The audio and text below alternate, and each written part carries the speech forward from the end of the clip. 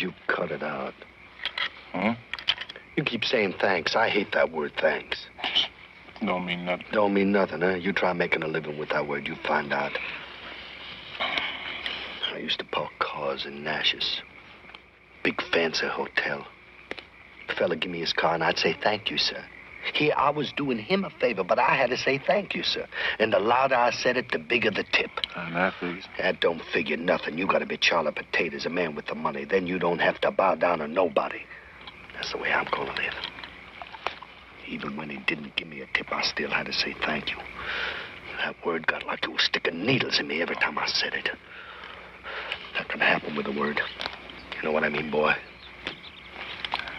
Yeah. And I got a needle sticking in me right now. Look, Joker, don't call me boy. Why, you're just too sensitive, man. I'm too nothing. That's right. You're too nothing is right. But I got a little advice for you, man, because I like you, man.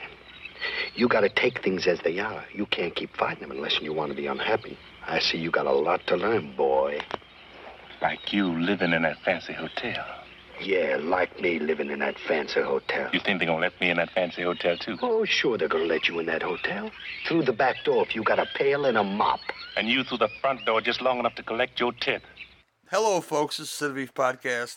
I am one of your hosts, Gary Hill. And with you tonight is a small reunion of sorts that I'm proud to host. One of my co-hosts tonight is Iris. How you doing, girl? Hello, and hello to you. And, yeah, her tag team partner, one of four of the Theme Warriors. I have a half Theme Warriors reunion going on tonight, and I'm proud to say that Mr. Venom is here. How you doing, sir? Greetings and salutations, movie lovers, and yeah, thank you very much for having me, Gary. It's wonderful to work both with you and Iris again. You have no idea how much I missed working with Iris. Oh, so, I miss your voice. Oh, thank you very much. I miss your opinions. Oh, thank you. Hey, what about the voice, dude? Come on. Well, of course. I think we all have great voices here. That's why we're on radio and not TV. There you go. That hairy gut alone will keep me off television. I'll be okay, though, you know.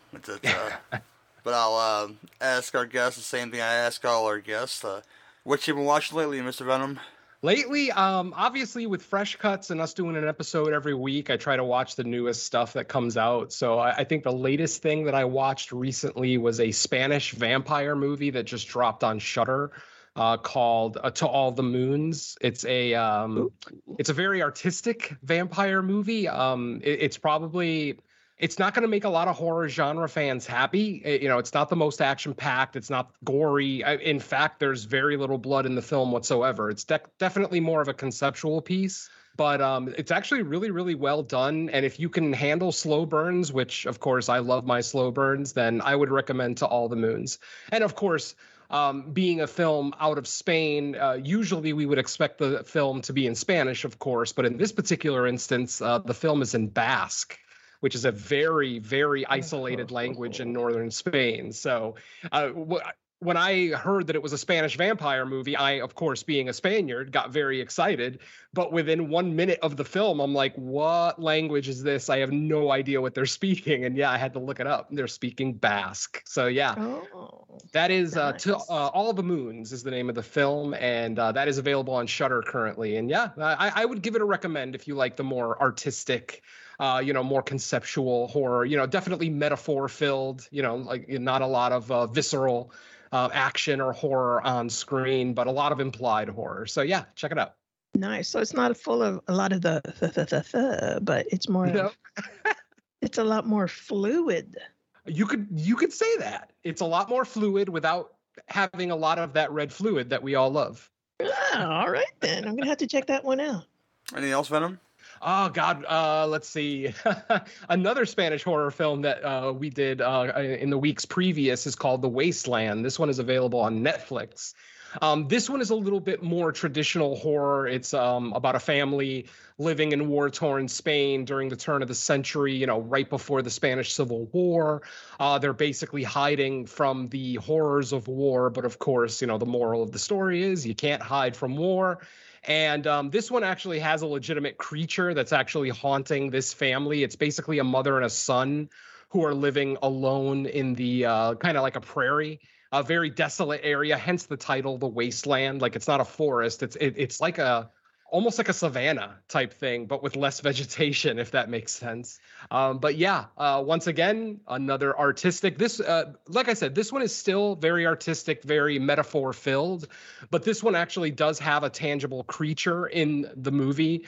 That's not a psych out. Like, there's actually something there, and you get a pretty cool climax with this one. Very action packed, very satisfying in my opinion too. So yeah, once again, The Wasteland, another Spanish horror film from this one's from Netflix. So yeah, if you've got Netflix, this one I would give a slightly stronger recommend to, only because I think more horror fans will gravitate to this one than they would All the Moons. Like I said, that one being so artistic and such. So yeah, The Wasteland, big recommend from Mr. Venom. And I wrote both of them down. Nice. Awesome. And then, of course, the big stuff that's come out this year, of course, with Scream. And then this week we have Texas Chainsaw Massacre, which I have already seen. I was able to get a screener. Unfortunately, I had to sign a non-disclosure agreement, so I can't really talk about it. But we will be reviewing it on the next episode of Fresh Cuts. And that drops this Friday, also on Netflix. So it's Texas Chainsaw, folks. I mean, even the bad ones are worth watching. So I can't say much more about the quality of this one, but check it out. That's all I'll say for now. Okay. But yeah, just lots of horror, Gary. I really gotta, because of my wife working nights and weekends, I'm left to my own devices most times, which is why I podcast so much and watch so many movies. But then unsupervised, huh? Exactly, yes. And I tend to gravitate towards the more vile of cinema. And because I don't really want to watch that stuff with my wife. My wife, unfortunately, is not a degenerate like I am. She's not a horror fan necessarily. I think she more tolerates it for my sake, because she knows, being on so many podcasts, I have to watch these films. But with tonight's films, actually, she was thrilled to watch them. Just the fact that I didn't have to force her to watch some gory horror film. So yeah, she thanks you, I'm sure, for that. You're welcome. Lady Iris, what you been watching, girl? Well, I've been watching a lot of, again, junk TV. I did watch, I'm going to be watching The Eternals here pretty soon. I did see House of Gucci. And let me tell you something. I fucking love the movie. Adam Driver and Lady Gaga were just amazing. And for this movie to get snubbed by the Academies the way it did, it just pisses me off. But we're not going to go there. And then hopefully I'll be watching The Eternals this weekend. Nice. Let's see. I've been doing a lot of the Book of Boba Fett and Mandalorian. Been trying to catch up on those, and started watching Yellow Jackets. And I have to say, I'm in episode 2. I really like it. It's my kind of flick. Or it's kind of like a show, like it's got like 8-10 episodes, something like that. But I'm really liking it because I've always wanted kind of like a second part to the Lord of the Flies of where are these kids now? What are you doing? And this is exactly what this is. This is a girl's version of Lord of the Flies, but we have an epilogue of, okay, this is what the girls did, but now this is their lives and how it has played out because of what they did. So, yeah, very, very intrigued with this one. I've been watching a lot of true crime stuff. But yeah, besides those 2 highlights, that's basically it. Yeah, I'm also caught up on all the Boba Fett and Mandalorian stuff. It's so good when 7-year-old Mr. Venom gets to come out. Because when I'm watching these shows, these are the closest thing to like a true Star Wars experience we've gotten in decades. And right. And my God, I mean, what the Mandalorian did for Boba Fett in season 2, I will forever love Jon Favreau. I mean, I not to say I ever disliked Jon Favreau, but it seems like everything he's touched over the last 10 years is absolute golds. And like I said, the fact that he was able to bring back what was, mine and many Star Wars fans' favorite character, and make him an absolute badass, not just a guy in a suit who says a line here and there. even though that was enough for most of us to call him our favorite character in the original trilogy. But yeah, what Favreau and Fellini have done for both Boba Fett and the Star Wars universe in general is just unheard of. And yeah, I applaud those gentlemen and everyone involved with those shows. I mean, thank you so much for letting 7-year-old Mr. Venom come out and enjoy some new Star Wars content. Exactly. I agree with you so much. And what gets me is that all of these little some so-called fans are like, oh, no, that's not wrong, that's wrong. It's like, okay, you guys were in your daddy's nutsack when these movies came out, so shut the fuck up, okay? Your opinion don't count. Leave us Gen Xers alone. Exactly, yes. 10-year-old Mr. Venom spent his own money to go see Empire Strikes Back in 1980. Thank you. First movie, I literally saved my allowance for 3 weeks anticipating opening week. So yeah, for a 10-year-old to save money to go see a movie, I think that speaks volumes to this franchise. So yeah. Exactly. So all of these little cis whatevers, they need to just shut the fuck up. This is these are our movies, not yours. Just go sit in the corner somewhere, okay? But just my opinion. Did you finish Book of Boba Fett yet, Iris? No, not yet. I have not finished it yet. I think I need like 3 more episodes, and I have 2 episodes of The Mandalorian. So I want to finish all of Mandalorian first, and then I'm going to go over and finish the other. It leads into what's going to be the next season. I'll give you that hint. That's what's going on there. And see, I'm so excited. Okay, all right, let's hurry this along so I can get started on it. And one of my favorite characters that I got pissed off that got shot. You know, I'm a little happier now. Let's put it that way. And just okay, all right. My list is a lot more meaningless than the list you guys gave, probably, because I decided to watch terrible life choices WWE Pictures action movies this week, and I said I rewatched The Condemned with Stone Cold Steve Austin because there's not many good Stone Cold Steve Austin movies, and this one is good, but it needed somebody to take him back and say, let's turn this 54-minute movie into an 1.5-hour movie by cutting out some of the filler, and it's good enough. It's the most dangerous game done again for the 150th time, but this time it's on the internet, y'all, so y'all can watch them kill each other. And that's the plot of The Condemned. They get 8 or 10 convicts, and they put them on an island, and one has to be the last man standing, and Stone Cold, of course, was ex-military, so he's going to be your star and your last man standing, and comes down to him and Vinnie Jones, of course, and this isn't spoilers, people. This is what happens in this movie. You knew it was going to happen in this movie. You've seen the cover. Yeah. You've seen the cover of the movie. You knew it was going to happen. Then I decided to watch The Marine with John Cena, which follows that 1.5-hour long, action movie, construct, if you will.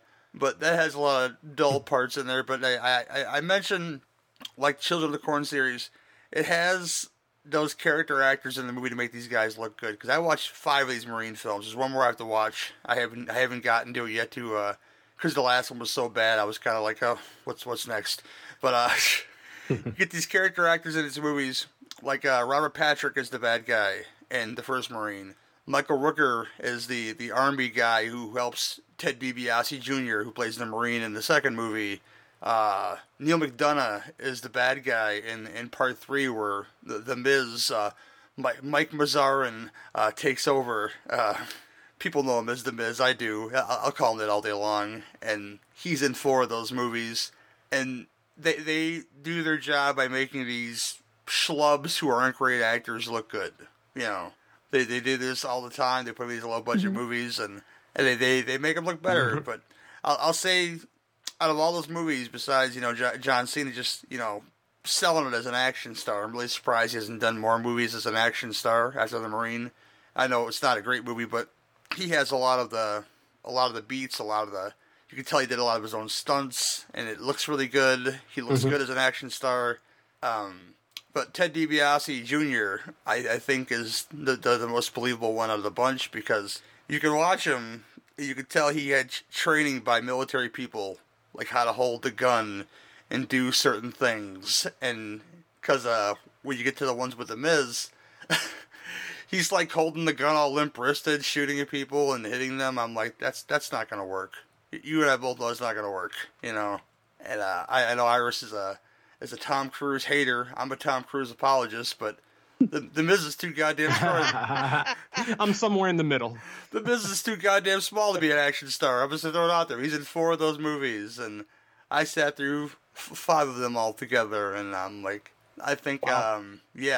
That last one I watched, this is the problem. The last one I watched, he becomes an EMT who answers a call to this guy who got shot because he decided he was going to kill this bootleg Sons of Anarchy gang, this leader, and he's in the parking garage of this amusement park.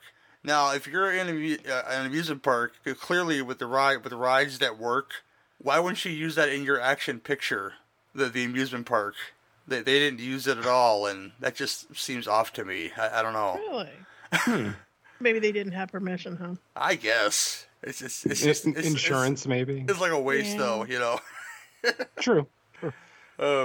Besides that, I finished, speaking of John Cena, I finished Peacemaker today, season 1.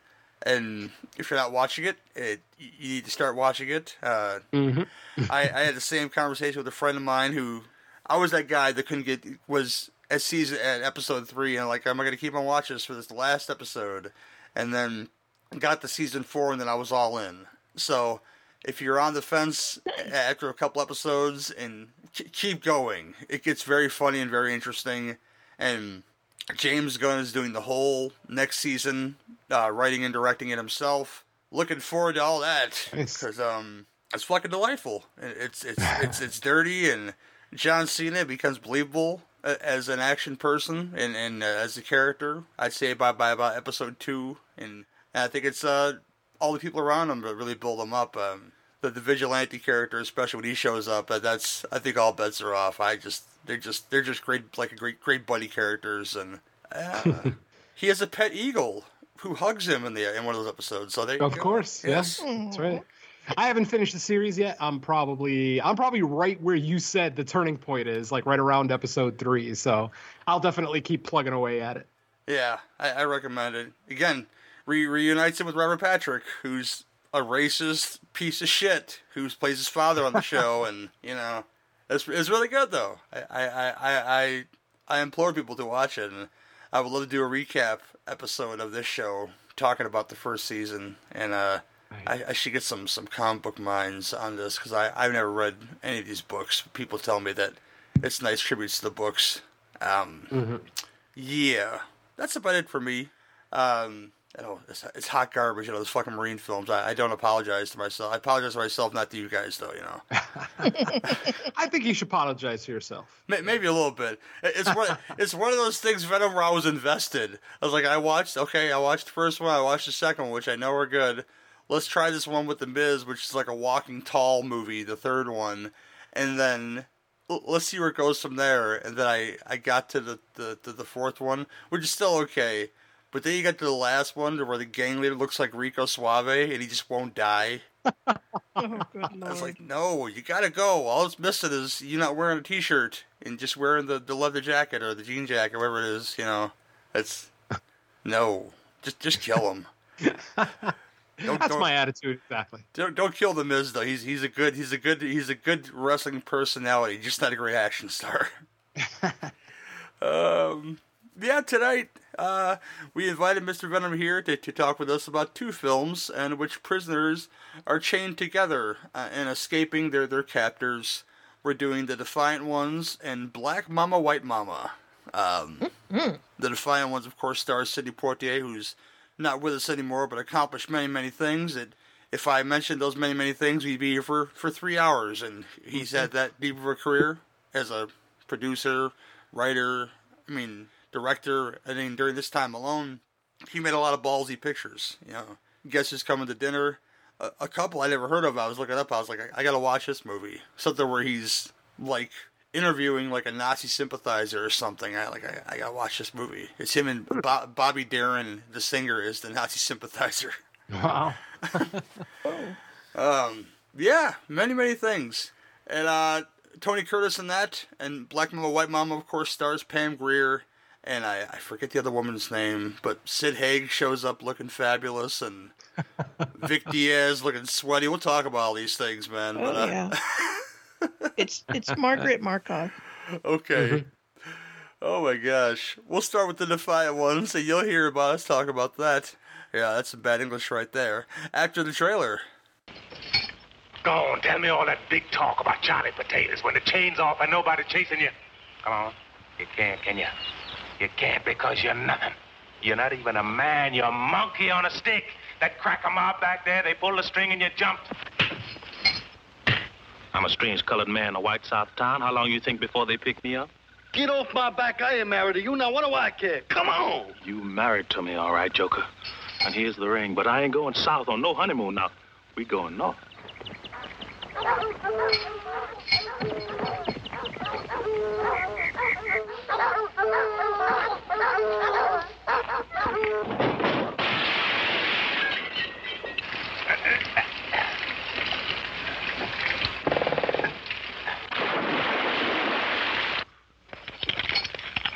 Time's gonna come, Joker. The time's gonna come. Go on, burn their eyes out. Can't go lynching me. I'm a white man. I'll tell you what kind of white man you are. And I'll be Charlie Potatoes. Charlie Potatoes coming down the street. No more yasser.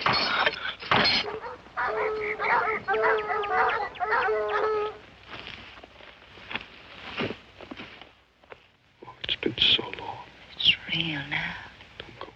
I ain't going anywhere.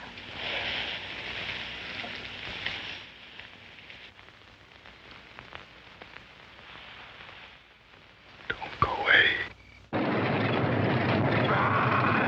Come on! I can't make it. I can't make it.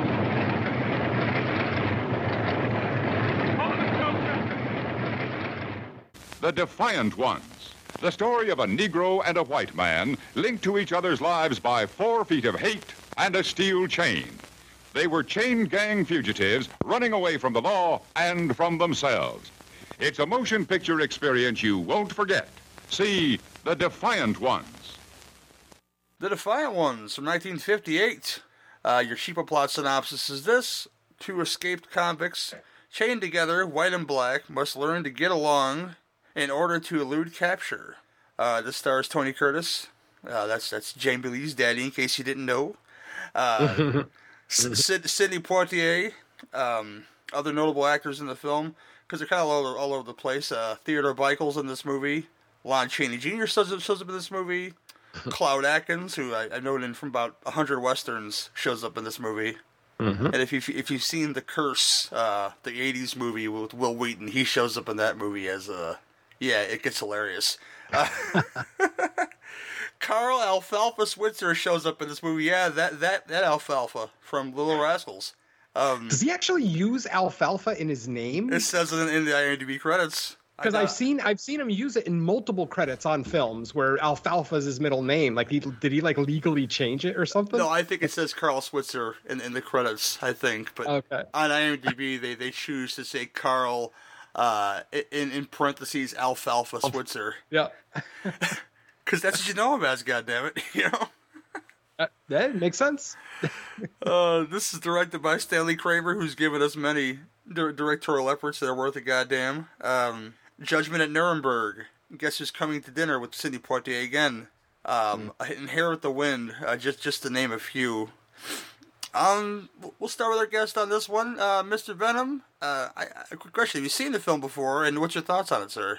This is not a first-time watch for me. I have seen the Defiant Ones before. It's just been since college. I actually watched this movie in a film course, in a African-American film course, believe it or not, back in college, and which was back in the 90s. Yes, I'm old. Shut up.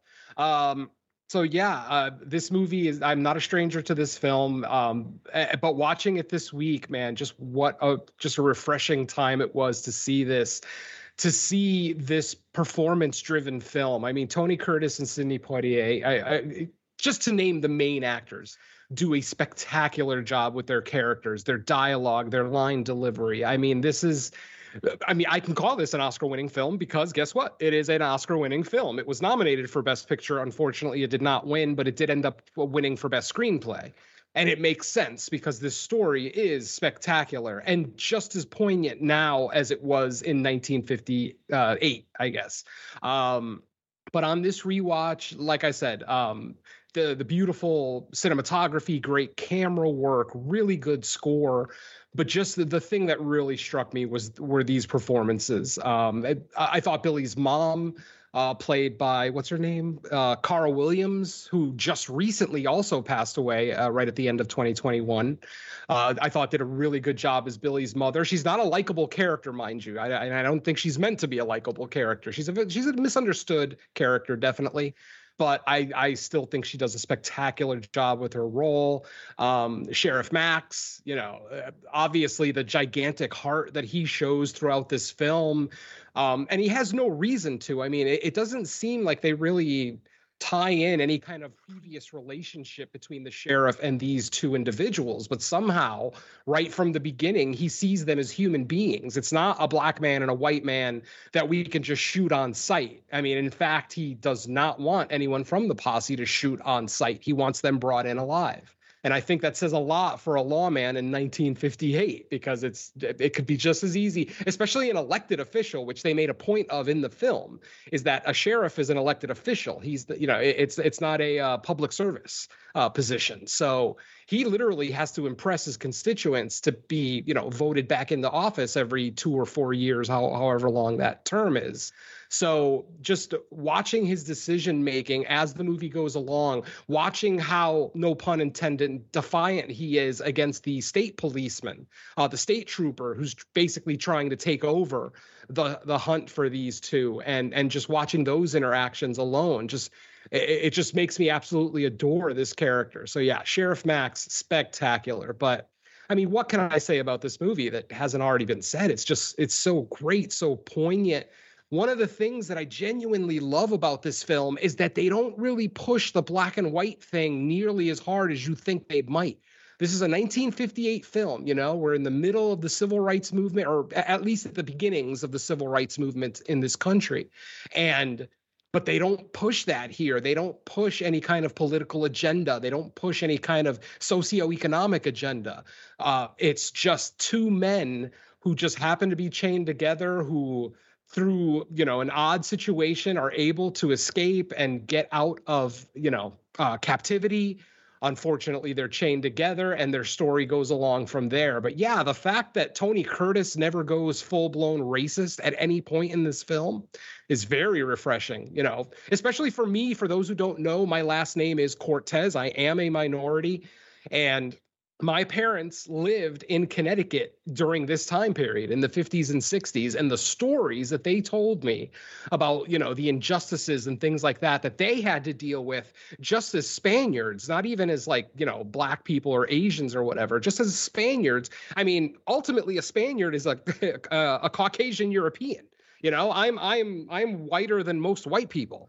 But of course, being a Cortez, I am a Spaniard. I look at myself as a minority. And so I tend to look at these movies through those eyes. And this movie was so refreshing because I remember the first time I watched it in college, I was fully expecting it to be just a N-word fest left and right. And ultimately, you can count on one hand the amount of times the N-word is used in this movie. And once again, that's very refreshing for me. So just to cut this off before I go rambling on for another hour, this is a must-watch film for me. This is a film that I think all people need to see. White, black, Asian, even if you're not interested in race relation issues, this is just a great film with great classic actors, directed by an auteur of cinema, and I can't give this movie enough recommendations. I absolutely love this film.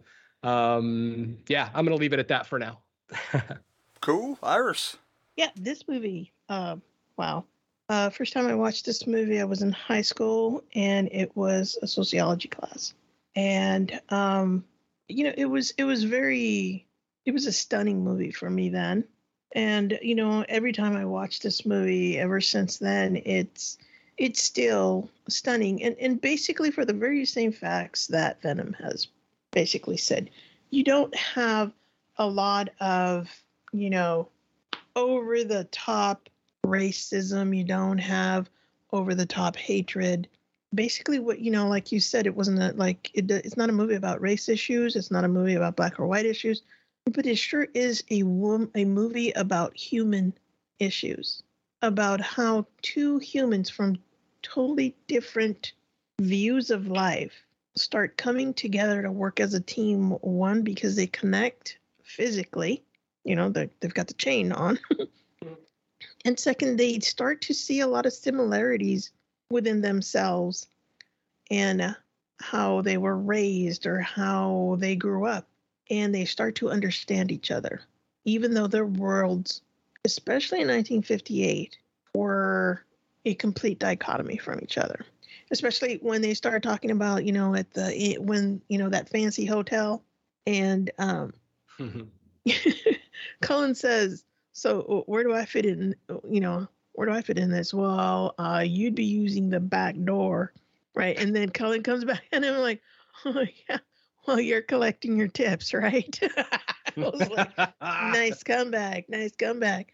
But and it's just so, it's very poignant. I'd have to say, of the way this movie looks at two men in a fucked up situation that need to work together. And it shows, if we put all our differences aside, we can do great things.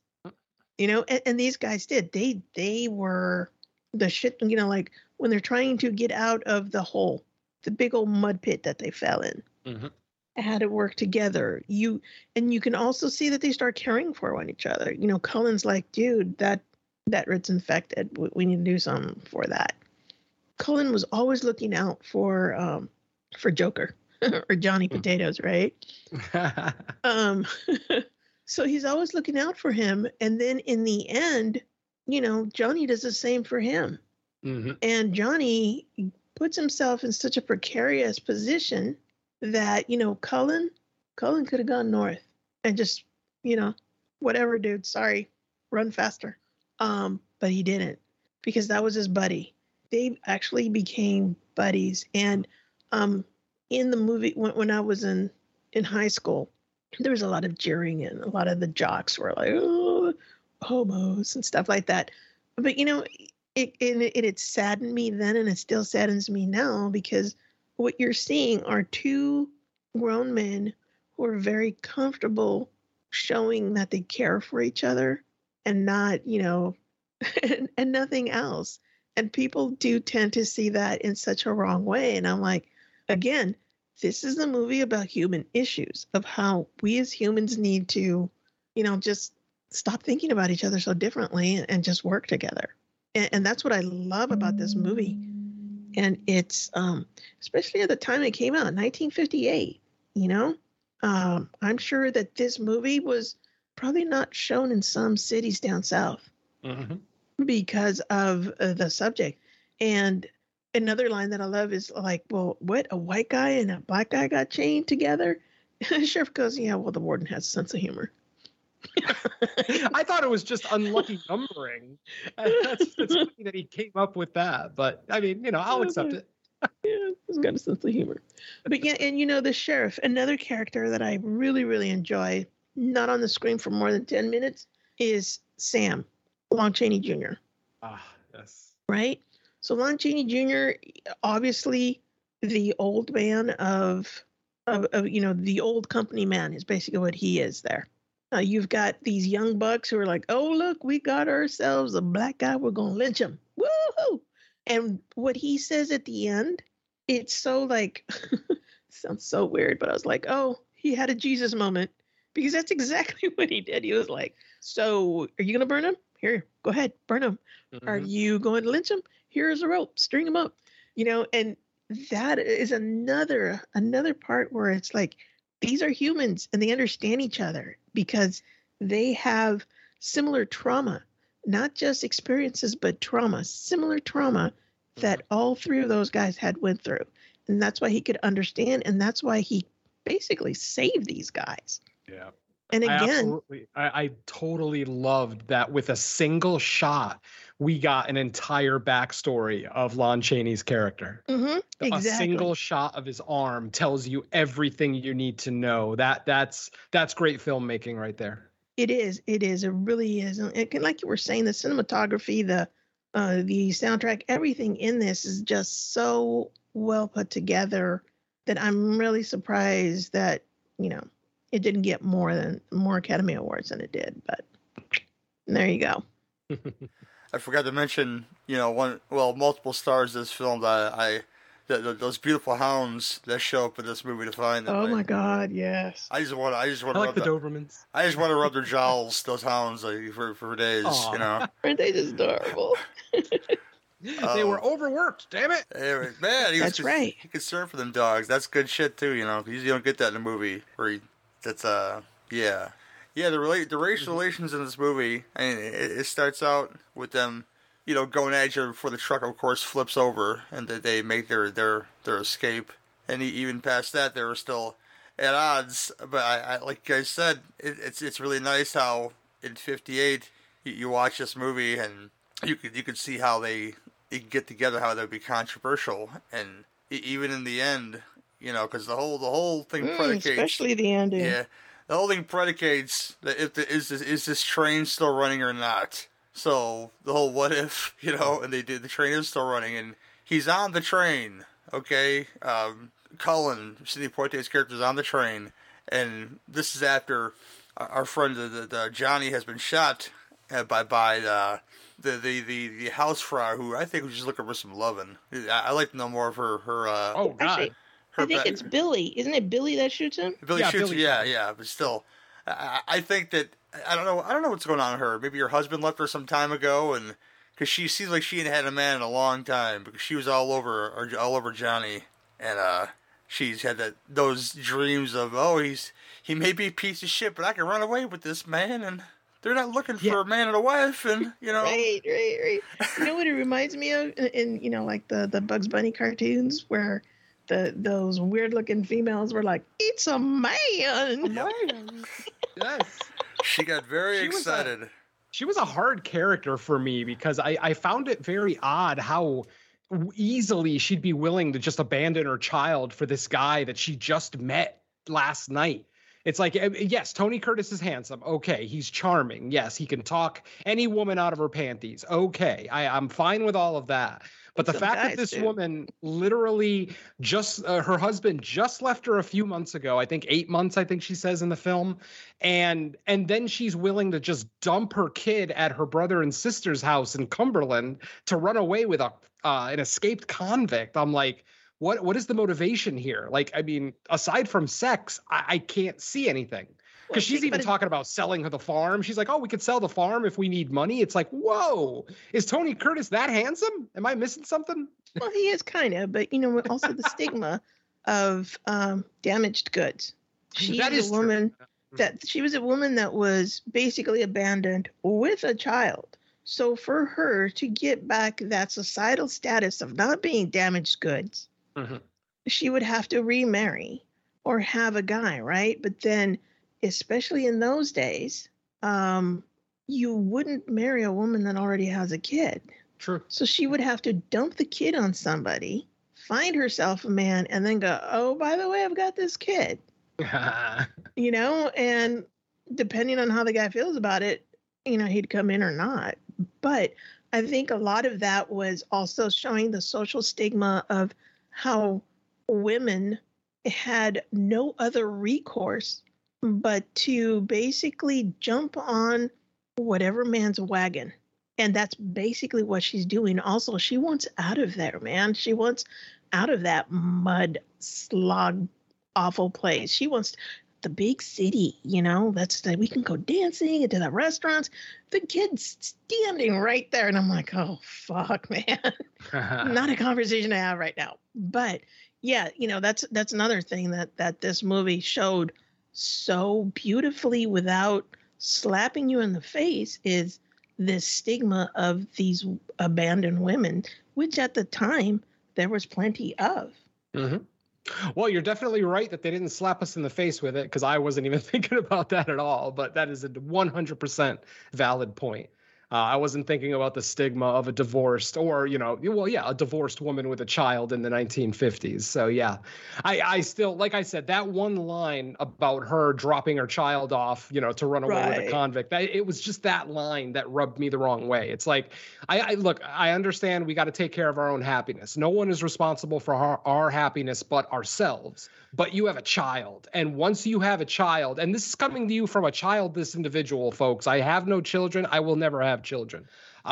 When you have a child, your life is no longer yours. Your life now belongs to that child. You live and breathe for that child. So the fact that she was so willing to just give him up to get another ring on her finger, like I said, it rubbed me the wrong way just a little bit.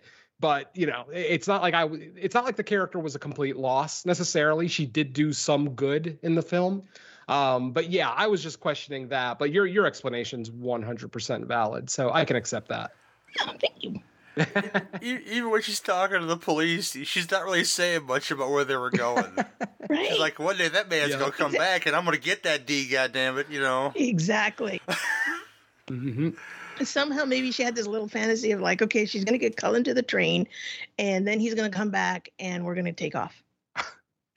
Something like that. Even at that point, though, where they get the car started, to leave, I guess, and he still doesn't want to leave his friend. The guy he's been, wading through the river with these chains and getting out of that fucking mud hole with, and been through all this shit. Mm-hmm. They become boys, and even to the point where, when they first meet, what's the little boy's name? I forget the little boy's name. Billy. When you first meet Billy, and Billy's got the gun, he's sauntering over to Johnny, because, a black man, that guy's gonna hurt me. And he tells him flat out that this guy won't hurt you. It's like they have that form of brotherhood that they didn't have when they first interacted, and that we've seen in the movie. Mm-hmm. And it's all there, and I could appreciate that in a movie from 1958. I mean, a couple of years before, he made Blackboard Jungle with Glenn Ford. I think it was like his first thing ever, and he's very young, and the race relationship between him and Glenn Ford, a black student and a white teacher,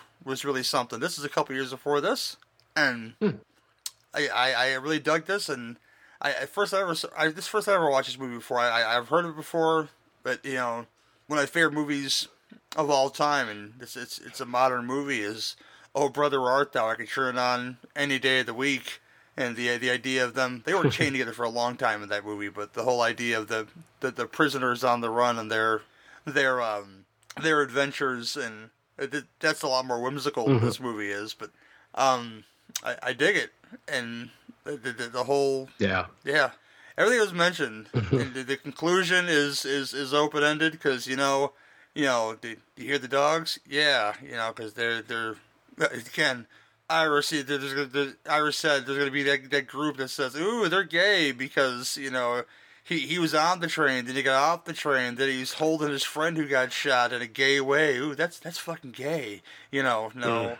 It's just brotherhood, on screen, and they're waiting for their fate. Will they get shot by the wrong cop? And, because I think it was pretty big in this movie. They mentioned their infractions, when they start to look for them. And black men in a chain gang for a minor crime, not uncommon today. Not chain gang, but it's in prison for minor crimes. It's still happens. But it's 1958. They made sure, in a movie like this, and where it's probably not a popular thing to mention, to make you feel sympathy for the black lead, but they do it real well in this one, and I can appreciate all that, and the real life settings, because this isn't computer time. They're really walking through that river, and they're really trying to get out of that freaking mud hole, and I love their whole journey all the way to the end, and yeah, it's good shit, y'all. Absolutely. And it's like, one scene that I didn't talk about. No, just one quick scene that I didn't talk about that I wanted to point out because I absolutely adored the scene. I actually rewound it yesterday to watch it a second time. It's the scene where they're eating the bullfrog out in the woods and they're talking about animals. And they're talking about how some animals are loud and have no like sense of safety, like they're just being loud and basically giving away their position, whereas other animals that are quiet are either fearful of being hunted or they are the hunter. And I kind of like that because it almost seems like Tony Curtis or Johnny is basically saying, I'm a hunter and you're, because Noah Cullen is singing throughout most of the movie. He's making noise. So I almost felt like it was almost like a backhanded insult, like almost like a secret insult. Like, I'm a hunter and you're obviously a prey. So how about you just shut up? But he never does tell him to shut up. Like, he has multiple opportunities to tell Noah to stop singing throughout this film, and he never does it. So I will give him credit for that. Maybe he's a music fan. I don't know. But that conversation specifically about those animals and how some are quiet and some are loud and how it kind of fit Noah and Johnny's characters too. I thought that was a really poignant scene that a lot of people don't really discuss. It's a quick one. It's like a minute long. It's a quick conversation. It's part of a bigger conversation, but just that one little part always struck me as really poignant. And like almost like a major part of the film that just a lot of people kind of gloss over. So I wanted to point that out because I just love that scene. I love that whole conversation. Ultimately, there's not a conversation in this movie I don't like. I mean, even the long conversation that Johnny and Billy's mother have after Johnny wakes up, after his injury. That's a long scene. Like, I mean, I was looking at my clock after a while, like, wow, they're still talking.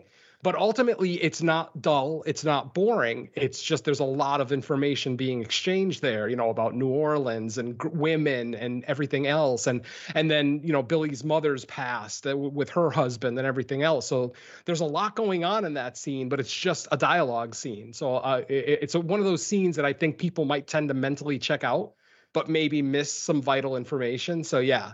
This movie is filled with conversations like that, just little conversations that don't seem important. But if you peel back some layers, you realize, yeah, there's a lot being said in these conversations. So I just wanted to point that out before we moved on. Oh, that's fine. Iris, any final things you want to talk about? And what do you give it 1 to 10? Okay, so first and foremost, Sidney Poitier can't sing.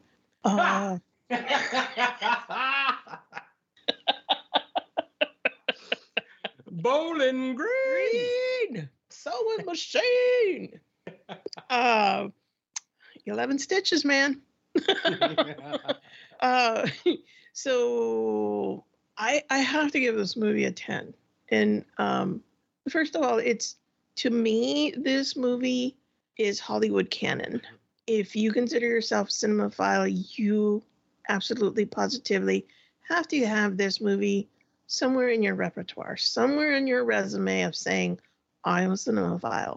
You need to have this movie, and it needs to, hopefully it's near the top somewhere. The lighting, everything in this movie was just so spot on. The atmosphere, everything. It's just so there, and these are two characters that within an hour and a half, you are so completely invested in that you are really hoping that these guys make it. So yeah, this movie is a 10 for me. Cool. Then final things and 1 to 10, sir. I mean, what can I add to this that hasn't already been said? This film it's beautiful, it's brilliant, it's heartbreaking, it's heartwarming. I mean, there's so many adjectives that you can attach to this film, and all of them would be valid. It's just such a tour de force for me, I mean, for being a film that some people might expect there to be a little bit more action, more running from the law and more fist fights and things like that. It's a very subdued film, but its message is incredibly powerful without, as Iris mentioned earlier, slapping you in the face with its message. At no point are you, pissed off at the politics of this film. They don't bring up politics at all. As I mentioned earlier, they don't bring up socioeconomic issues. They don't bring up, race or color more than maybe in the opening conversation, where they do drop the N-bomb once or twice. But like I said, for the majority of the film, you're not, bombarded with that word, which is, nice. Especially for someone like me who basically cringes every time he hears that word. So, absolutely must watch, as Iris said. This is absolute canon, must be watched. Obviously, it's won 2 Oscars. It's an Oscar winner.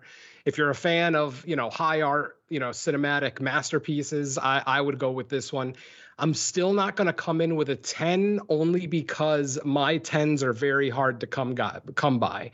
I guess basically the easiest way to put it is I'm kind of an asshole when it comes to giving out 10s, but I'm solidly giving this movie a 9.5 out of 10.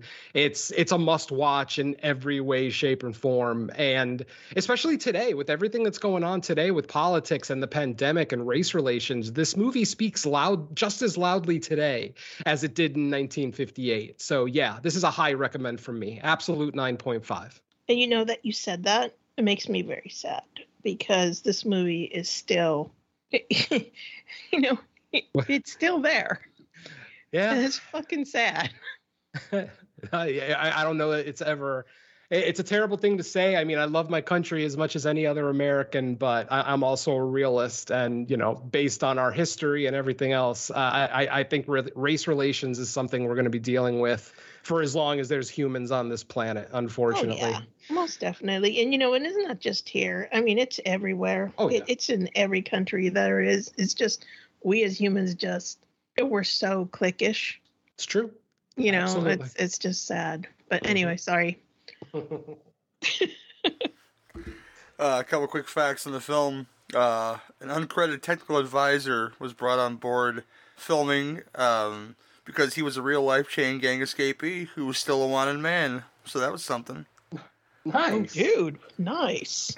Tony Curtis insisted that Sidney Poitier received top billing on the movie, so that's a real sense of brotherhood right there too. That's awesome. It's Tony, man. I mean, come on. Man. Mm-hmm. Oh, the young man with the transistor radio was played by our gang, Little Rascals graduated Carl Alfalfa Switzer. This is Switzer's final screen appearance before his untimely death in the shooting incident. Read the history of our gang and see how many are left and how they died, and it's really fucking tragic. Mm. It is. Yeah. My gosh. Where's Elvis Presley wanted the role of John Joker Jackson, hoping to co-star with Sammy Davis Jr., who was the first choice for the Noah Cullen role, but was persuaded by his manager not to do the film.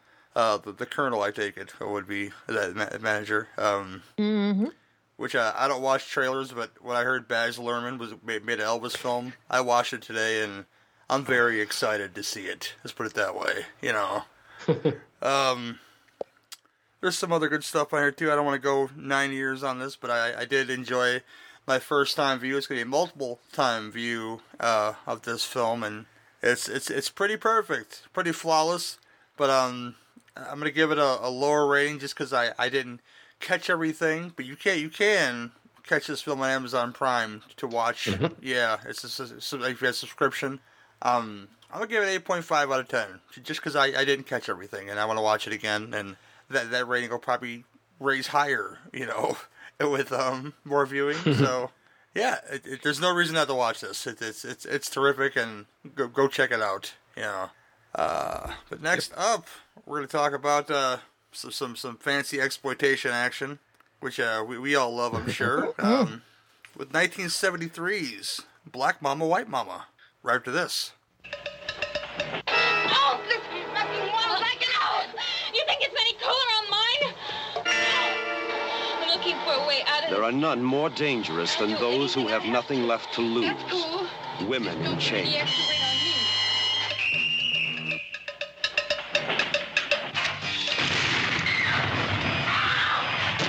A thousand nights without a man. 1,000 reasons to kill. Women in chains. From a hellhole of twisted passions to an inferno of flaming death.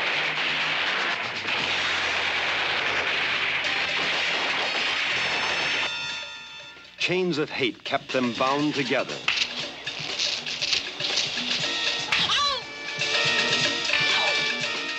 Hounded by every love-hungry brute on the island.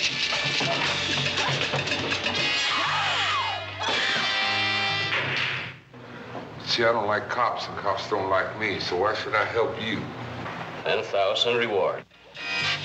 Women in chains. We're going the wrong way. We gotta get off. It's the right way for me, baby. If you screw up this deal for me, I'll kill you. Desperate and dangerous.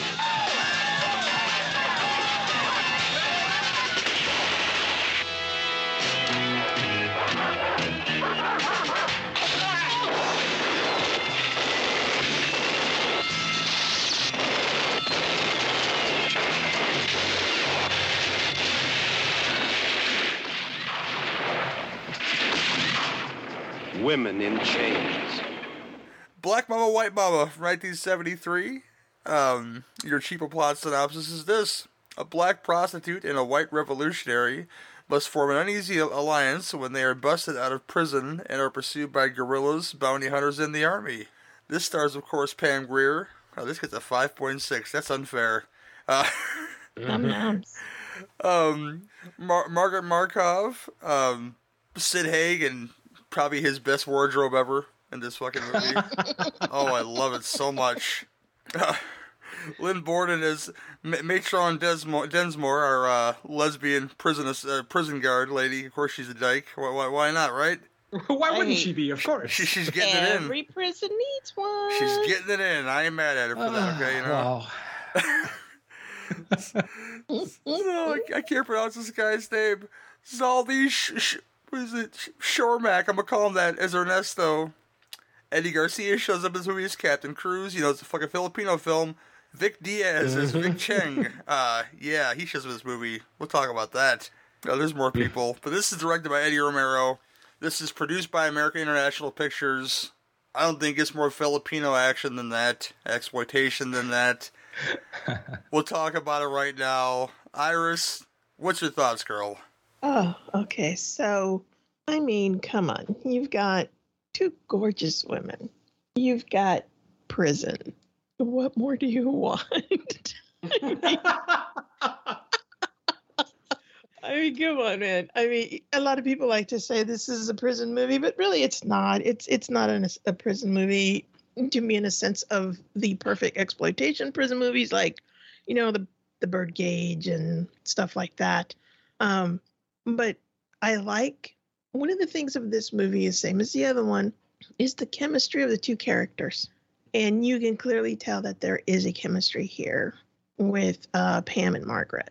And their little exploits they do. One of my favorites is the nuns. That was fucking hilarious. Those poor ladies. Being that I work with nuns, you know, I thought it was kind of funny. But the story itself is really, really good. You think about what was going on at the time in the 70s. You know, you've got, Black Power's going on. Feminism is also happening.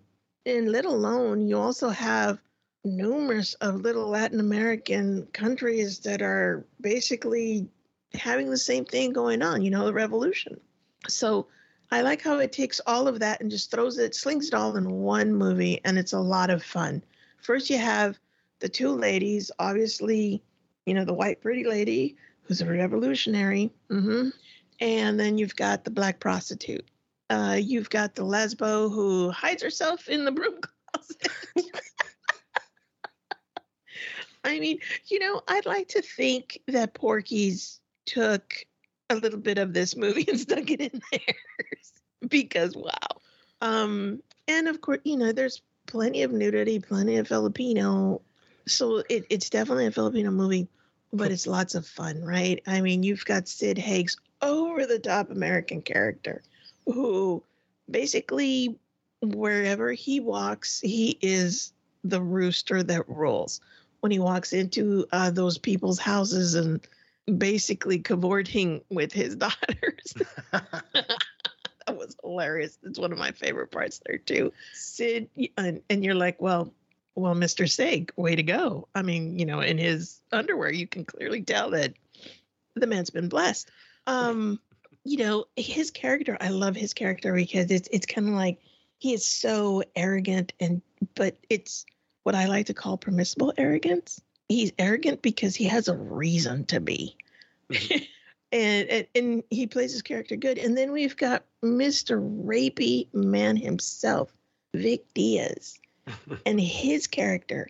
I mean, his character is kind of like the Greasy has been anthropomorphed, basically. It's really is what it is, right? He is just that greasy, slimy dude. It's Jabba the Hutt. That's who that is. Yes. He is the human version of Jabba the Hutt because he does exactly what if he could have had one of the prostitutes chained to him, he would have done that, right? Yep. Absolutely. It's exactly who this is. So you have all of these wonderful characters and they're never forgotten. Every single character in this has his own place. Now, and a lot of people is like, oh, it's just a Filipino exploitation movie. No, it's not. It's a great vision. And you also have to remember that the story, Jonathan Demme, he won an Oscar for, I believe it was, Silence of the Lambs. Mm-hmm. So this wasn't just like, people that didn't know what they were doing. This was I think this was very well thought out. Because not only do you have the feminism of these are two women that are they're kicking ass, but you have this beautiful black powerful woman with this gorgeous afro, and she's getting shit done, and then you have this what blaxploitation movies like to call the white savior, but not really, because she's also got her shit going on and all that. So I don't know. This movie to me is always so much fun, and I've actually even introduced Victor to this movie, his mom's terror. But, this is fun. It's really not that bad. I mean, yeah, you got a bunch of tits. We fast forwarded through that part. But yeah, it's a fun ride of a movie. It's constantly moving. You really, really don't notice that it's 87 minutes. It's just like boom, boom, boom, boom, boom. Everything just moves along. There's not a lot of filler. And I think that's what makes this movie so much fun and intriguing. And God, I don't know how many times I've watched this movie because it's just fun. It's just absolute fun. Venom.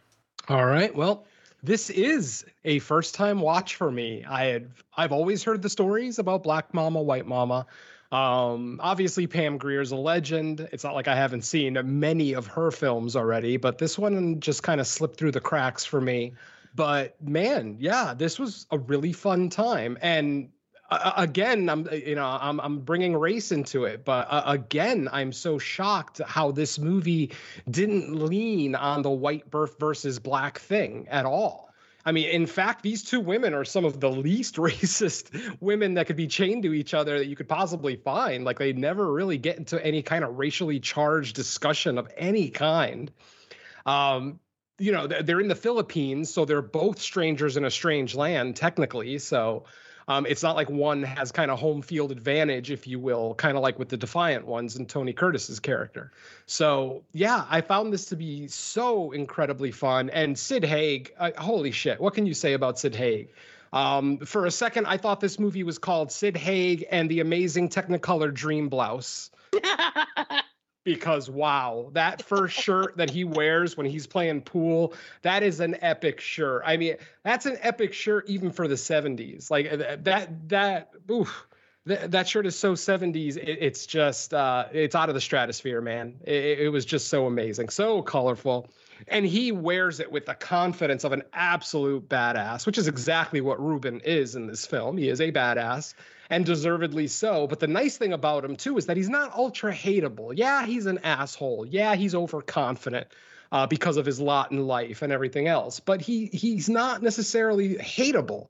Like, I found myself smiling every time he was on screen. And yes, admittedly, I see a little bit of, Captain Spaulding in there every time he opens his mouth. But, that's just kind of, association more than anything.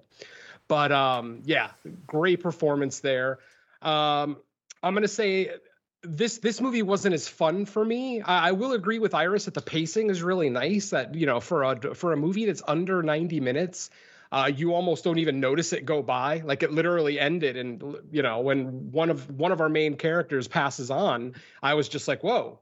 And then the movie ends, and it's like, oh shit, okay.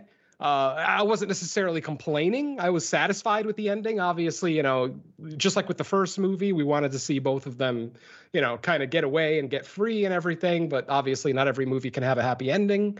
But for whatever it's worth, this one is still a really satisfying ride. And man, what can I say about Vic Diaz? I mean, man, Chernobyl, Peter Lorre, excuse me. Yeah. Wow. I mean, that man commands your attention. If he's on the screen, he is 100% the center of attention. Just his charisma.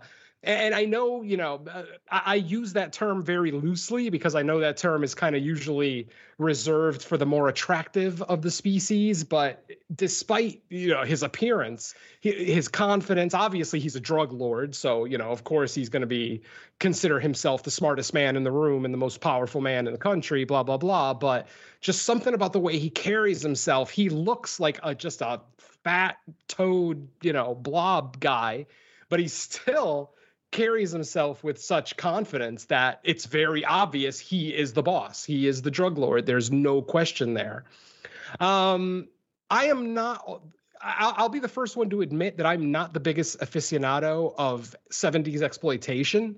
It's kind of a hole in my movie watching, over the years. Yeah, I've watched some of the big ones, but I haven't really done a lot of extensive research into it. But this particular film, as has already been said, just really fun. Despite all the nudity, I watched it with my wife. We were having fun just making fun of what we call the male gaze 1973, which is what the real title of this film should have been. But still, I mean, we still because we're laughing at it, the whole time. We're just like, oh, like it's one thing when women are naked in a shower scene. It's another, and then, if they're naked in like a hot box, like in the torture scene, the hot box scene where our two main girls are naked, which, yeah, by the way, mwah, thank you. Mm-hmm, exactly.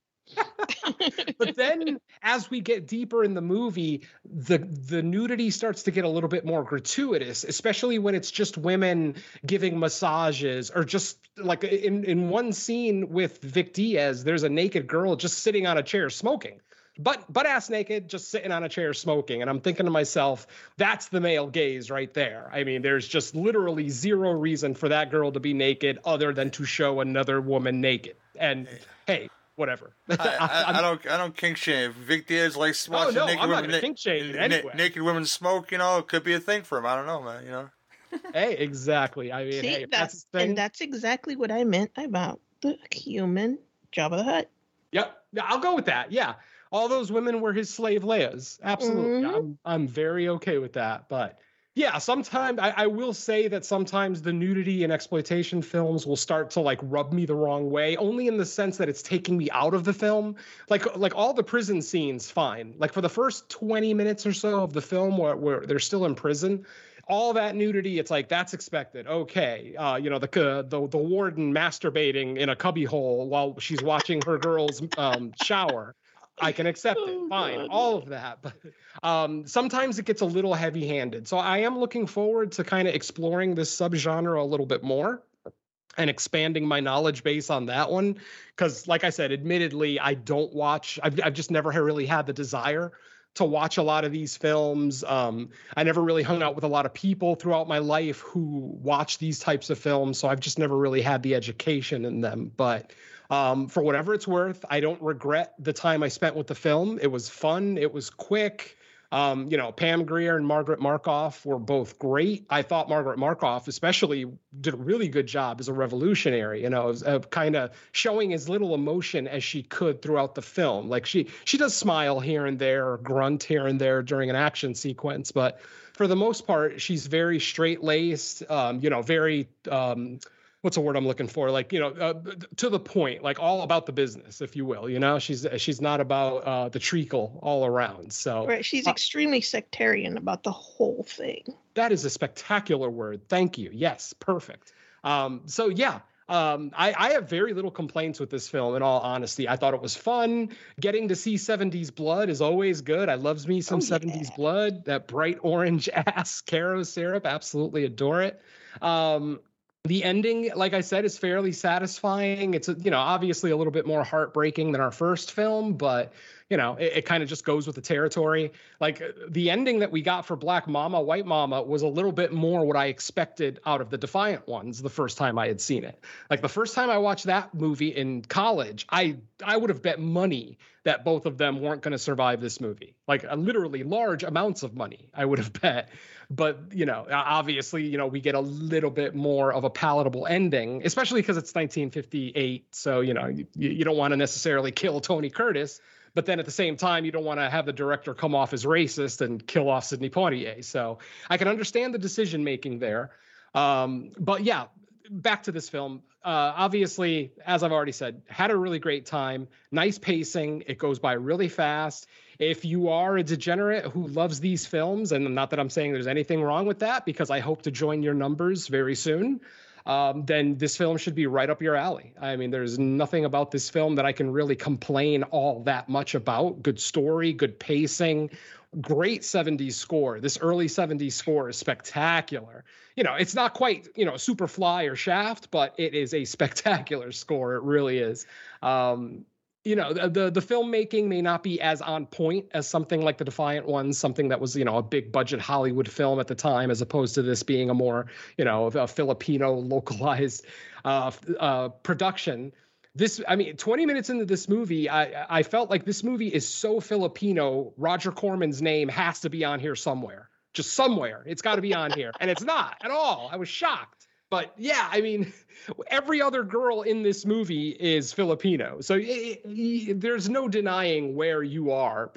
Obviously, about halfway through the film, we actually see that the police officers do have Manila police badges on. So that's kind of the dead giveaway. But yeah, just throughout the movie, I'm just like, wow, Roger Corman must be salivating the first time he saw this movie and thought, damn it, I didn't make this. What the hell? So yeah, really fun movie. Like I said, definitely not at the level of a Defiant ones by any stretch, but really, really fun. And the fact that it is kind of a spiritual remake, if you will, very loosely based at least, I'll give it credit for that, because the Defiant ones, as we already said, it's a great story that needs to be told. And I'm very okay with getting a gender swapped version of it in the exploitation subgenre. It works for the time period. So yeah, really fun movie. Very glad I watched it. I knew it was an exploitation movie when they first get into prison and the end of the line, the Warden Logan says, "Okay, strip him and get him wet." Okay, that's how you know you're an exploitation movie, when somebody says a line like that, and of course the finger banging scene that follows. But anywho, your two female leads are kicking all kinds of ass to this movie. You got this woman, this Pam Grier, who's worked for Vic Diaz, I take it, as far as the plot goes, because during the whole movie, he's like getting updates. Oh, they're here now, and they're there now, and she's getting closer. Like, she's going to steal my money, and all this fucking other bullshit. And looking slimy. Like, yes, the Jabba the Hutt as a human being is Vic Diaz in this movie. There's a point in the movie. I was posting something on Instagram. I was watching for the first time we're going to do this show, and I was like, "Oh my God! Some poor woman is licking Vic Diaz's belly. I bet it tastes like hands been in the fridge too long." Oh God! That poor girl. I hope she got hazard pay. Seriously. That slide that comes out the hand, but leaves in the fridge too long. Stop! Just stop. She was probably picking hair out of her teeth for hours. Oh my God! Okay, I'm gonna mute both of you.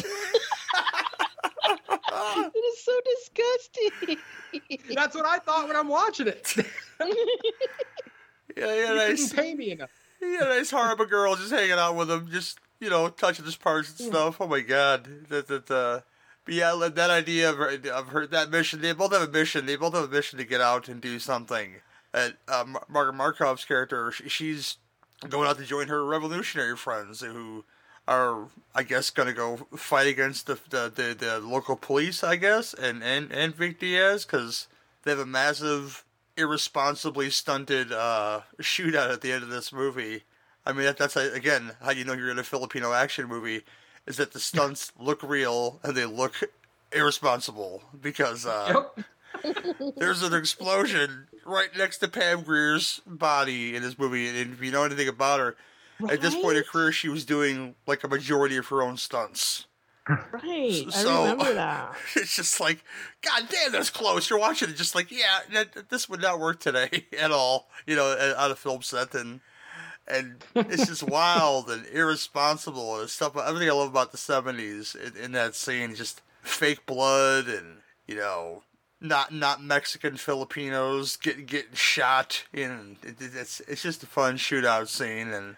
But like their whole journey is a lot of fun. Like Iris says, they steal the habits from the nuns so they can get on the bus undetected. It's little silly stuff like that, down to, they meet another sweaty fat fuck who has every intention on raping the titular white mama of this movie, and they bump him off after she takes a chunk out of him.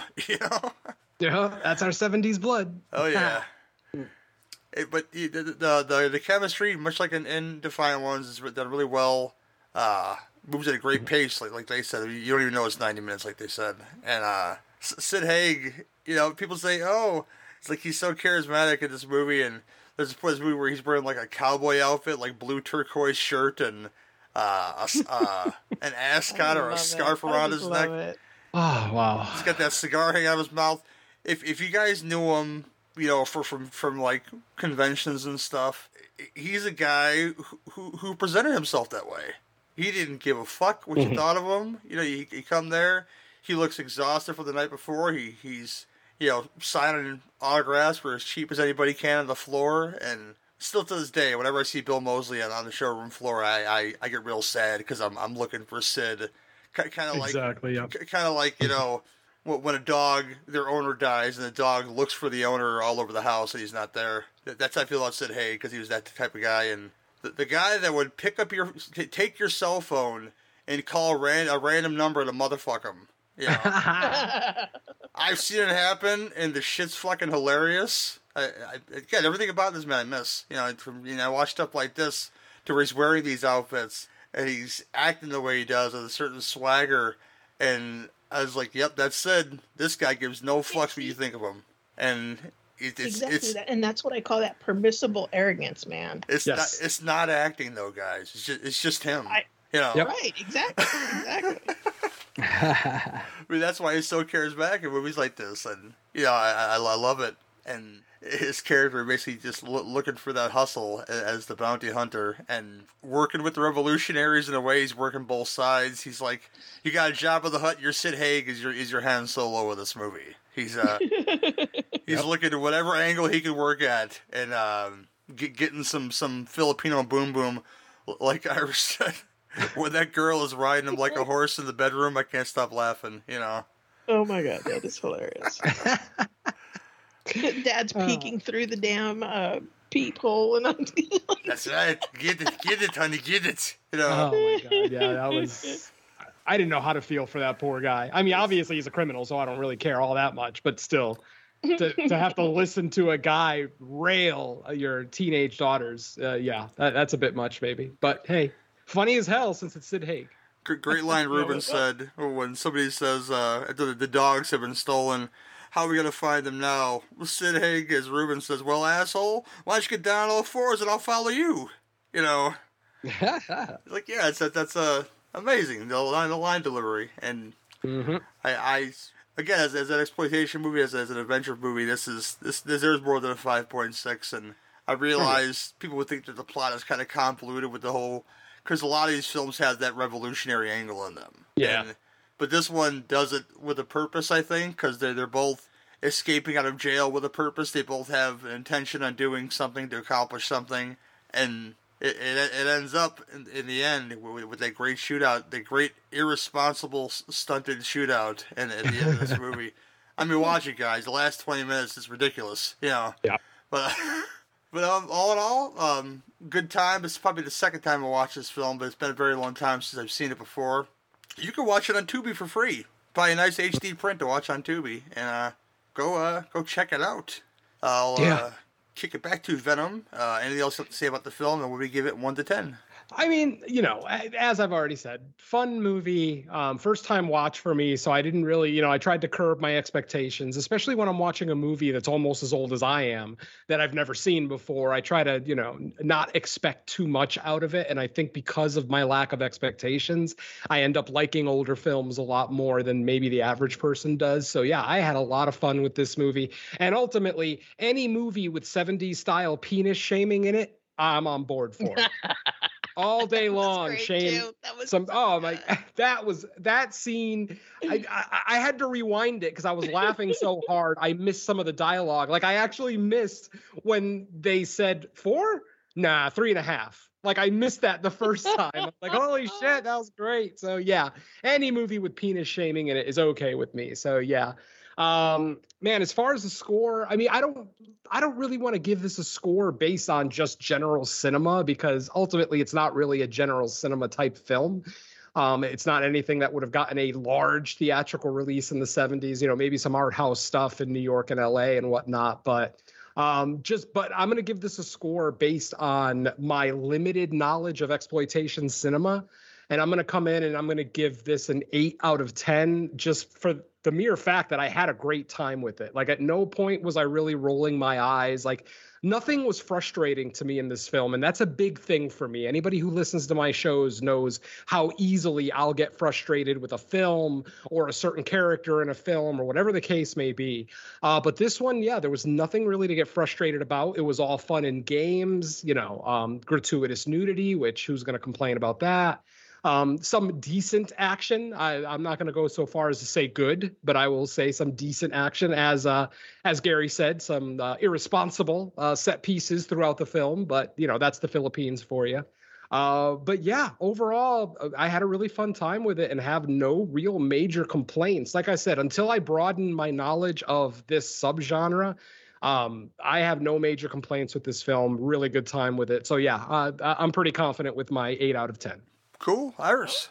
I'm going to give this a 9. I think I scored this as an A when we reviewed it on BB and BC. But yeah, this movie is lots of fun. Always, anytime I want something just to laugh and have fun with, I'll throw this on.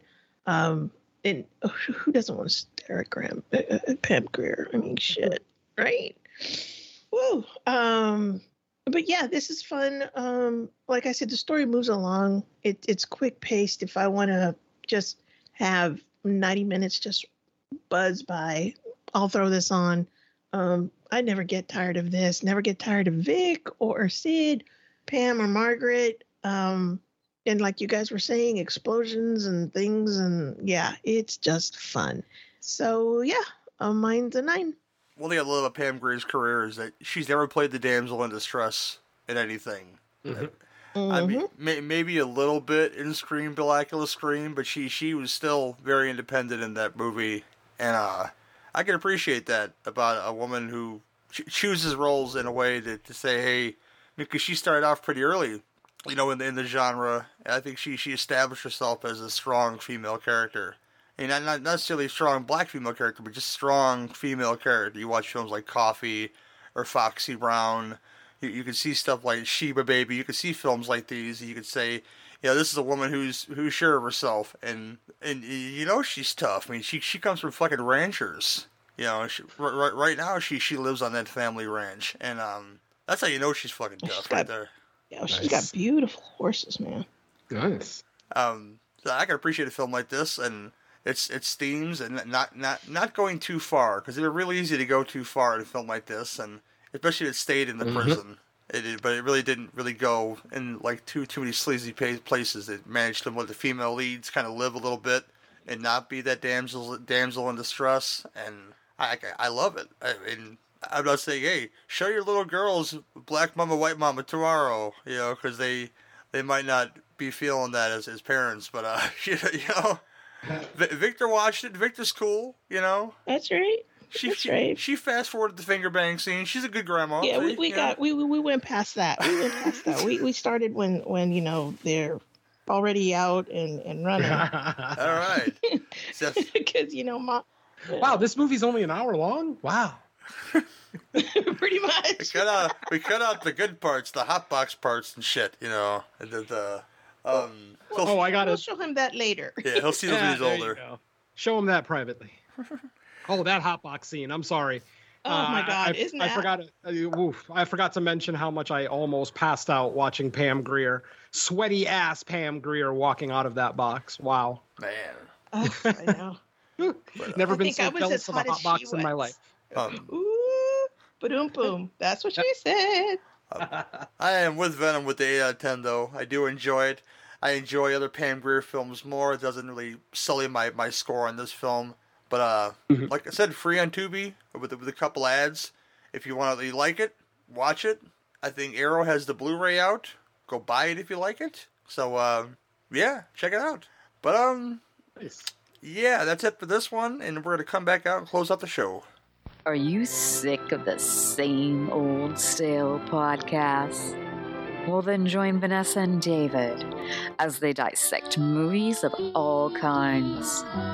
The two lifelong cinema lovers bring their favorites, curiosities, and first-time watches to the operating table and inject them with a healthy dose of snark. Then there's the waiting room, where they examine books and short stories.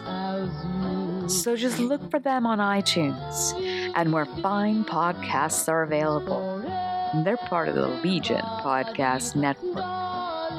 Follow them on Twitter at VDClinicPod or email them at vdclinicpod@gmail.com. They're ready to cure what ails you. And still, they just might be contagious. Get information or a pamphlet at most pharmacies or a health clinic. If you need help, see a doctor. Mr. Venom, thank you for coming on, and we always appreciate hearing your views on films as a whole. And I made sure I sat real tight in the seat because I knew you were going to talk a lot, and that's a good thing with you, man. I tend to almost always end up apologizing in my guest spots because I talk. I love to talk. I'm constantly talking. My wife is constantly telling me to shut up because I basically can't shut up.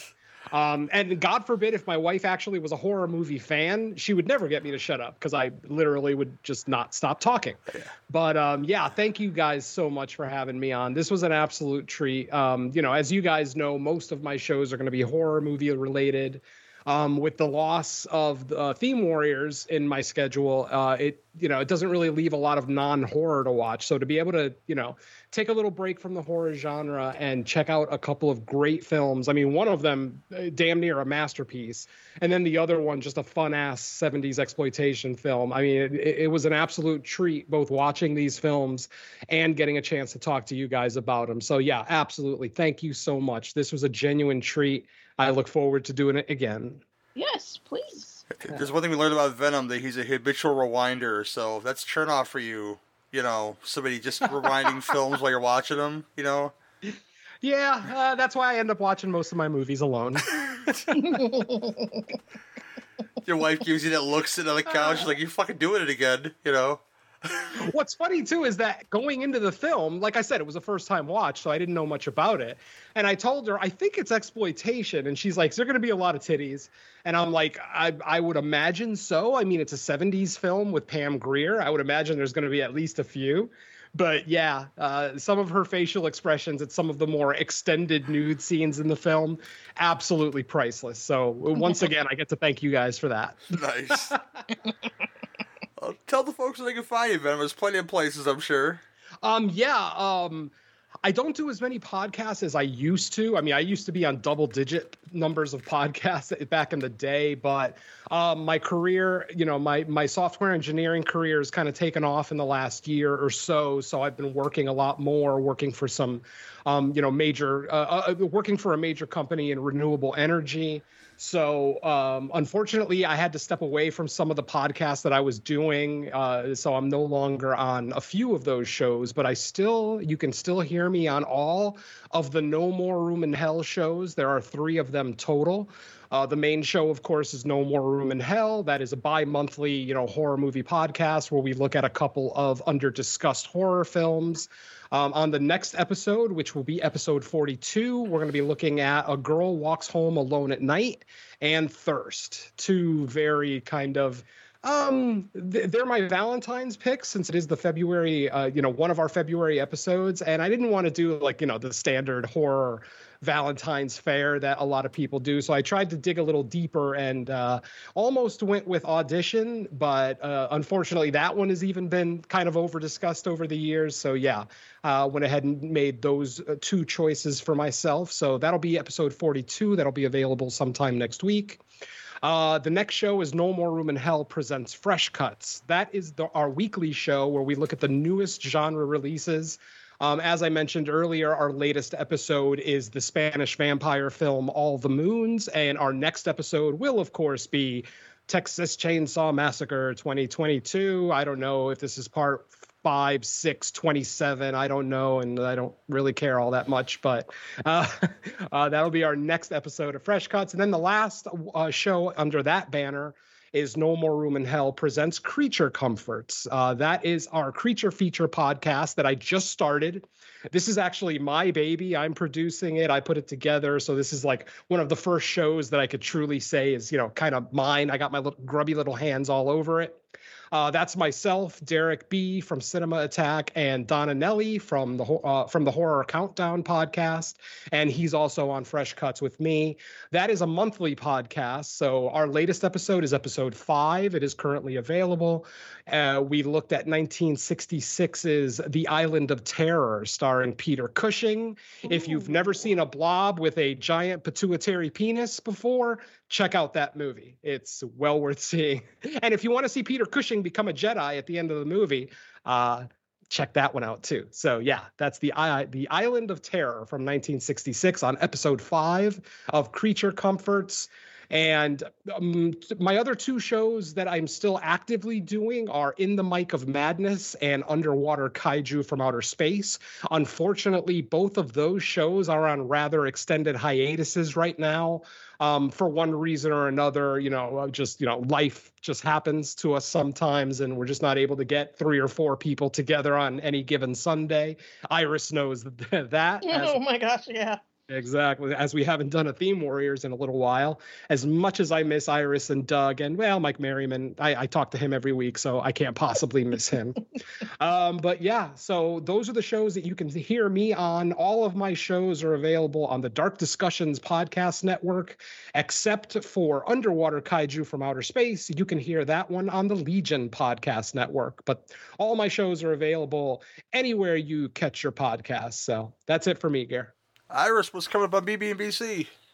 We are on a small hiatus right now, and when we do return, the plan is to do Salem's Lot and Salem's Lot 2. You want to know you want to know which one I prefer? Obviously Salem, the first one. No, it's not. Gary, you prefer Return. I like the first one. Okay, it's just the campiness of the second one, and that it's so Larry Cohen. It's not even funny. It's just man, it's so good. I don't know why I love it so much, but that's valid. Yeah. Yeah. I'm a Larry Cohen guy more than Yeah, I'm sorry. No, I was just going to say that's basically where we're at right now with that stuff. So, and I have something in the works for myself, and I'm still trying to kind of work out some of the details. But once that's done, there might be an extra Iris podcast out there. Yay! I'm excited. Oh, I thought you were going to say another Iris is coming. I'm like, you're pregnant? Oh God, no! God, no! No! The Yeah, the crib's still, the playpen's there, but the crib's gone, so no. There you go. I may have another project brewing that may or may not be recording on Wednesday. I don't want to tell you what it is till it happens, because I'm like that, man. I'll tell you what it is when it happens. But that's happening. Brand new project that is a thing, is that episode's out there on the Intestinal Fortitude Podcast Network. That's Android Virus's podcast network. There's a show called Untapped Gems, where me and the lovely Heather Powell from Friday Nightmares podcast, we talk about films we haven't seen before. So, very first episode we ever did, and the whole ploy of the show is mutual. We haven't seen it. We did Lucio Fulci's Don't Torture a Duckling. Ooh. It was a fine conversation we're both proud of, so if you could head over there and go check it out, we'd appreciate it. Regular shows on Legion all fall under the Cinema Beef banner. 2 minute commentaries record this Saturday and possibly Sunday too. We'll see what happens. I'm trying to get 2 in this weekend, but for sure we're doing one on Saturday. I know for sure we're doing your I forget the rest of the story of that movie, but it stars Red Brown playing the Captain America. Captain America himself, kicking some ass in that movie. I'm looking forward to doing that with Cameron Scott and Android Virus together. And nice. The second one to fill your needs is a double bill of your with gore. So, because why not? Makes sense. Oliver Reed with a funky headdress on, and Jack Palance making Jack Palance faces, and why not? Why not a Swords and Sandal movie? Huh? It's a good shit. Mm-hmm. Yeah, that's coming back. Last Call of Torches, we just released the 48 Hours episode, and the Demolition Man bonus review on Legion Patreon. If you're not there, you don't get those bonus reviews, obviously, but I think it's much more fun conversation than the 48 Hours one, but I think they're both pretty good. Next recording for that one should be Streets of Fire with a bonus with Ralph Bakshi's Rock and Roll. That's going to be the bonus episode for that. Ooh. Ooh. Oh, I loves me some Bakshi. Me too. So that's happening next for that. Other shows too. Yeah, Blood from the Core, Legion Patreon exclusive. Go check that out with myself and Derek. Next episode recorded soon for that. I'm leaving something out, and I forget what that is. Yeah, I'll just leave it at that. Find them all at those places, and I'm tired, man. But I'm gonna leave it at that, and enjoy that. Enjoy Legion Podcast. So support for all your wonderful support, and Iris and Venom, of course, and Suzanne, who could not be here tonight because she's not down with the sickness. She's recovering from the sickness, so. Next episode you should hear of this will be our Peter Bogdanovich tribute that Suzanne has programmed. So she's got to show up for that, people. Where we're doing we're doing targets in the Last Picture Show to celebrate the only man I could accept in an ascot, Peter Bogdanovich.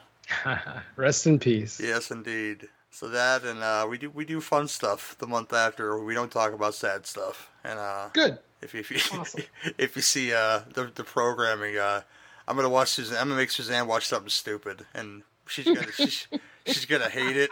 And man, But I'm gonna leave it at that and say this has been your Cinema Beef podcast. Where if you've got beef, we've got the grinder. See you next time.